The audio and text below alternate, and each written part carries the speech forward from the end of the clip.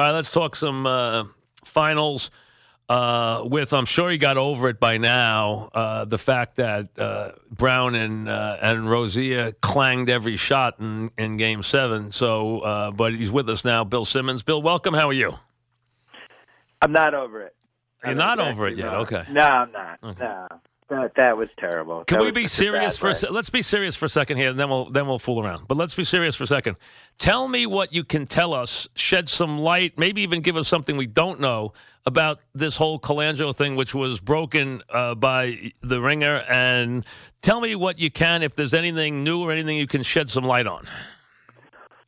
There's nothing new I can really tell you. It's a story that we've been working on for 4 months, right? And just the writer got tipped and started really chasing it and trying to figure out what the commonalities were between these 5 Twitter accounts that had all of these things in common, and eventually how they may or may not have tied to Brian Colangelo. And, as we covered in the piece, we approached the Sixers about 2 of the accounts and then wanted to see what would happen to the other 3. And after we kind of alerted them that we knew about these 2 accounts, the other 3 went dark. And that's when we, started to wonder, all right, what's going on here? But, we still don't know. We're still waiting to see what the explanation is for all the different ways that these 5 accounts seem to be intertwined with Colangelo. It's the biggest story we've had at the Ringer. It's also, I think, one of the weirdest stories. I think it's really kind of on par with like the Monte Teo catfish stuff, and just gotcha. It's just a really strange story. And I think people were just kind of riveted by it, and we've been hearing about it for 36 hours. Is there any possibility, even remotely, that his statements that someone's out to get me, that there is some, other force at work here? Is it a guy who just got caught with his hand in a cookie jar, or is it even remotely possible that there's any truth to that? Honestly, I don't know, and I don't want to speculate. I know it sounds like a cop-out, but I just don't know. I'm on the edge of my seat waiting to find out more like everybody else. Okay. All we were able to do is lay out the case, like, here all these really bizarre coincidences. What does this mean? And, the Internet has taken it and run with it the last few days, but we're still trying to find out resolution. It seems like at some point we're going to be able to figure out who was behind the accounts. We're talking about Bill Simmons, obviously a very big story, as Bill said, a very big piece of reporting for The Ringer. So kudos to you guys and all the people who worked on it. So they deserve a lot of credit for this. And at a time, you couldn't plan it better because people go out of their way, and as you know, and maybe the fans don't, people hold stories for weeks to launch them before any big event. Like they'll hold a college story until the Final Four. Here on the eve of the NBA Finals, to have this story come forward is, the timing is perfect. Yeah, we did. That was not entirely intentional, but we did find out that was kind of the greatest night to have a story like that. The day after, everybody had just been in this basketball grind for 10 straight days. We had games, and then the drama kind of kept building, and then we had 2 Game 7s, and then all of a sudden that Tuesday is such a letdown. There's nothing going on. The Stanley Cup had been the night before, and then that story popped up, and it goes to the bigger thing here is that just the NBA now is this 12-month-a-year sport, and it's a 365-day sport. And every time you think there's going to be a lull, something else happens. You think like last summer. We got to August finally. We'd had this crazy offseason, all these trades. And then it's like, all right, things have finally calmed down. And then the Kyrie Irving soap opera started. And that was another 3 weeks. And I think what we're seeing year after year now is the interest in the league, people knowing kind of not just what's going on the court, but also the transactions, whose contracts up, how much cap space somebody has, what somebody do with the draft. The finals is going to end. I think it's going to go 5. Yeah, I think that's the break-even point. It's big if they get this to 6. It was an achievement. It was totally. Yes. So let's say it ends in 5. Yes. Now we move right to the draft. Absolutely. Now it's a week of the draft. What's going to happen? what's going on with this Luka kid? Will he come over? Who's Phoenix taking? What are the Knicks going to do? Are the Clippers going to trade up? All this stuff's going to. And then the LeBron stuff starts. Yes, and then we get then LeBron and July 1st, and that goes 2 weeks, and now it's and summer league now is a real thing. Vegas and these rookies going there, and that became a thing last year. Now we're in the third week of July, and then if one other thing happens, all of a sudden we're getting close to training camp. And for me, this is what the NFL used to be like. That's what the other leagues have done, and now the NBA's done it also, and that is you have to be a 12-month league, and you have to have a definable offseason that gets an enormous amount of attention. Baseball does with the hot stove, and NFL has done it for years. Their draft is a huge non-event, and now the NBA has it. But I would argue baseball is 100% not a 12-month year sport now. And I don't think football is either. I think football dies for 2 months now. No, I disagree. I think there's enough speculation that takes you to free agency and then to the draft. The draft speculation's for months, so I think that's big enough. Right now, when was the last football conversation you had? Once we got through the draft, this guy went here, this guy went there. It does die down for about the NBA kind of takes over now for about 8 weeks there. Yeah, I think June, but I give you that. Right now is the lull period until camps open. I agree that's it. But I think very little, and I think that's what the NBA has done a very good job of. There's no question, and they've made it.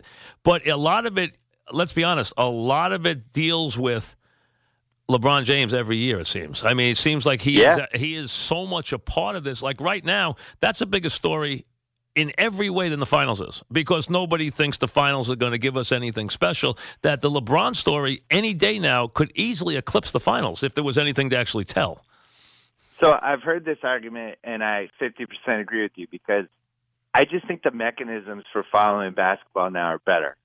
And I think the internet and Twitter and social and Instagram, all this stuff, we're just connected constantly. Podcasts, 24/7 radio stations. If you think of just go back to 93. Jordan retires. Go back, then the next year, Jordan might come back. We would have spent the whole summer of 94 talking.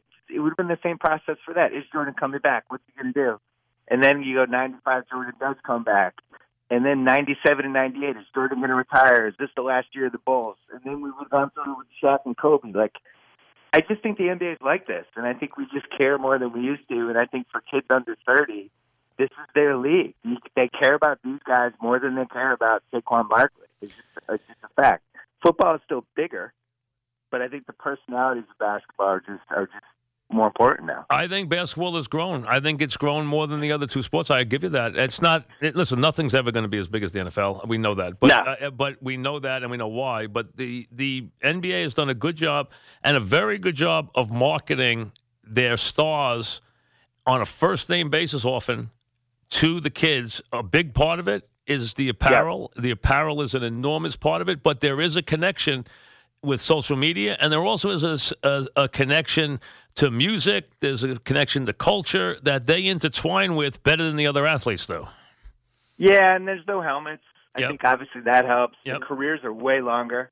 LeBron's 15 years now. Who goes 15 years in the NFL? No. Tom Brady, Drew Brees. Right. Except for quarterbacks. And the big guys are bigger in their sport. They're more dominant, too. The big guys are more dominant than in any other sport because they make such a difference. Yeah, exactly. So, Aaron Rodgers is on a bad team. Guess what? He's going to go 7-9. He might be able to drag him to 9-7 and lose the wild card game. LeBron James on a bad team. He makes the NBA Finals. It's true. Yes. He plays 48 minutes in Game 6 and Game 7. I mean, Wilt did this in the 60s. Yes, he did. He played 48-minute games. But basketball is completely different, and he was much bigger and stronger than baseball. And a lot of times he didn't run the floor on every play either. So, I mean, So, different sport. Because I watched him play, actually, and Wilt was a wonderful talent. He was a great player. I actually saw him play in person on 2 occasions, which was pretty special. So, but he was also a confusing figure on a different level. But give me this. We're talking about Bill Simmons. Let me double back to the beginning now, to the Celtics. What was the reaction? First of all, you're a big Celtic fan, a very big one. Yeah. Give me your reaction. Give me Boston's reaction to a loss that I don't think they were expecting. For Game 7? Yes. The thing that I'm going to be wondering about on my deathbed, as we do, you always remember the losses more than the wins, and you have them in every sport, and you wonder why Grady Little left Pedro in. It's all you think all the bad stuff. I'll never understand how Jeff Green played 2 straight good games. I watched that guy. He was on the Celtics. He's been on 6 teams, 7 teams maybe. Just this talented, disappointing guy who one night would have 31 points and the next night would have 0, and just could not put it together back-to-back games. Kevin Love goes out 5 minutes into Game 6, and LeBron just doesn't have the help at that point. He actually needs Jeff Green to play well. This guy that all these different teams have counted on, who has let down everybody. And Jeff Green plays 2 really good games in a row. Yeah, wonderful Game 7. Yeah, played a wonderful Game 7. And was the second-best Cavs in Game 7. No, absolutely. I understand the missing shots. The Celtics was full of gold the whole year. You never knew when the shots were going to go in. Marcus Smart would miss 10 in a row and then make 2 straight. That's just a team they had. But if Jeff Green doesn't show up in that game, the Cavs can't get to 70 points. Who bothers you more, Brown or Rozier? Neither. Honestly, that they never changed who they were. The team the whole year was like, we're going to shoot open threes. Every shot they did was a wide open shot. I actually thought the Boston shots that they got in Game 7. Houston had some open shots, but Golden State's a way, way better team, and they're better defensively, and a lot of those shots were contested. Boston, those shots were wide open. Boston got a million open shots. A million, and that's what has to kill them, because the game just got big for those kids. Boston got a million open shots in that game. A million. Well, and you know this too. To me, the Game 7s are just the greatest. The Game 7 over anything else in basketball, you can feel it in the arena. It's a different energy. No question. There's real adrenaline and there's real pressure, and it's really, you can feel it. And people, I think the tendency is people think, oh, they choked, or oh, the pressure cracked them. It's not that. It's not a choking thing. It's like an adrenaline thing. It's so intense in the building that it throws people off. It makes them take crazy shots. It makes them think that they should shoot this 25-footer with 15 seconds left, and it saps them of energy, and they don't have the same legs in the second half. And there really is something to having the experience of playing those games that you cannot calculate. Oh, absolutely. And it's one of the reasons I love basketball. Enormously. Absolutely. And I'll tell you the other unsung thing there. In the second half, Thompson did a really good job on Horford. He really did. In the second half. Because Horford killed them with Thompson off the court in the second quarter, and then he did a really good job on him in the second half. Well, we both subscribe to the same theory that you can drive yourself crazy with these different must-win games, Super Bowl, Game 7, whatever. But ultimately, if you have a flaw, the big game is going to find the flaw, right? Like the worst loss of my life, 86 World Series is the worst loss of my life. Our flaw that year was our closer. We had just a hodgepodge of dudes. They all stunk. Calvin Schiraldo came up. I never totally trusted him. He melted down in the Angels series. And he was the Achilles heel of that team. And he couldn't get through the ninth inning when we needed him. That's why we lost the World Series. This Celtics team, their best player in their team, I wrote about it on TheRinger.com over the weekend, was Jason Tatum, who's 20. Who didn't realize he was the best player in the team. By far. And there was a moment in that fourth quarter, which 5 years from now, he'll know. He'll get it. He'll be like, guys, get out of the way. I got this. But when you're 20, you don't know that. He dunked over LeBron. He hit a three and touched the ball again. He never saw the ball for 4 minutes. After the three off the dunk, which was about to make him Larry Bird, he never touched the ball for 4 minutes. Right. So 5 years from now, what happens? He gets it every time down the floor, every single time. I got this. That's it. And that was the flaw of this team, was once Kyrie and Hayward went out, Tatum was the best guy on the team, and he's 20, and he doesn't understand how to be the best guy on the team yet. And that's not his fault. He's 20. He's going to be one of the best Celtics of all time, I think. I think he's going to be a wonderful player. I totally agree. Yeah. He's going to be a really and he's got an edge to him which you love. I mean, just the brush against LeBron after the dunk is it's great to watch. It really is. And they did, but believe me, they didn't know either. They thought he was the best player in the draft. They thought he had a chance to be a multiple-time All-Star. They did not know they were getting a franchise guy and somebody that potentially could be the best wing in the entire league. They had no idea. You just don't know sometimes. What is the best case? We're talking about Bill Simmons. What is the best case scenario in your mind for Cleveland in this series? What's the absolute best you can give them in this series? I think they lose tonight. I think game 2, you turn it into one of those ugly LeBron games, limits of possessions, has no flow, he's getting a lot of calls. It's, 75 to 74 with 5 minutes left. And the thing with LeBron, he's trying to shorten these games. It's a little like, you'll like this analogy. It's like the Parcells-Belichick, that Bills Super Bowl. Let's just shorten the game. Shorten the game. Let's take a 60-minute game and make it a 35-minute First game. words he told Ron Ayala, shorten the game. Yeah, and that's what LeBron's trying to do with these games, especially on the road, to shorten the game. So the Celtics, in the second quarter of Game 7, they were up 12, and they could never extend it, and they could never kind of make it so that it would have been impossible to come back. And once it got to the fourth quarter, now it's LeBron time. He's shortening the game. And if he can do that, he needs to do that in Game 1 or Game 2. He needs to steal one of the first 2. And then, honestly, I don't think the only way they can win is in 7. They can't beat this team 4 out of 6, 4 out of 5. Like that's just leave it right there. They can't beat this team 4 times. I'm sorry. I've seen a lot of basketball in my life. I can't even, and I'm rooting for Cleveland as heavily as humanly possible. I can't even come up with. If you gave me another injury, I'm not sure they would win. And give me Iguodala out for the series, and give me one more. I mean, if I could take Durant out of the series, that's a different story. But you see, the problem is Durant. Durant's game has risen to a level where it is a problem for LeBron on a lot of nights by itself. Right. By itself. And LeBron, in Game 7, LeBron really saved himself on defense. And I think some people think, but he had that block on Rozier. He was playing defense. It's not about that. It's about how much energy can he save. He has to save it. He has to play 48 minutes. He's got to rest on defense. He has no choice. So in the first half, Jaylen Brown took 8 3-pointers, and he made 2. All right, why did he take 8 3-pointers? Because LeBron wasn't guarding him. Yeah, never chased him. Never chased him. Yeah, and absolutely. He's basically like, hey, Jaylen, God bless you. Yeah, take it. Today. Take it, yeah. Game 7, you're 21 years old. I think you're going to short arm me. And so with LeBron, like, they steal Game 2, probably win 3 or 4. It's 2-2 going into Game 5. You lose Game 5. Go back to Cleveland. He shoots 28 free throws. They win Game 6. He just has to get it to Game 7, because if he gets Game 7 and he's the best guy on the court and he can shorten the game, they could win the series. Do I think that's going to happen? No. If I see a Game 7 in this series, I will be the most stunned guy in America, I tell you right now. And I'm rooting hard for them, but I can't even see it. They just – listen, they are – let me put it mildly, and you know this. They are putrid defensively. Putrid.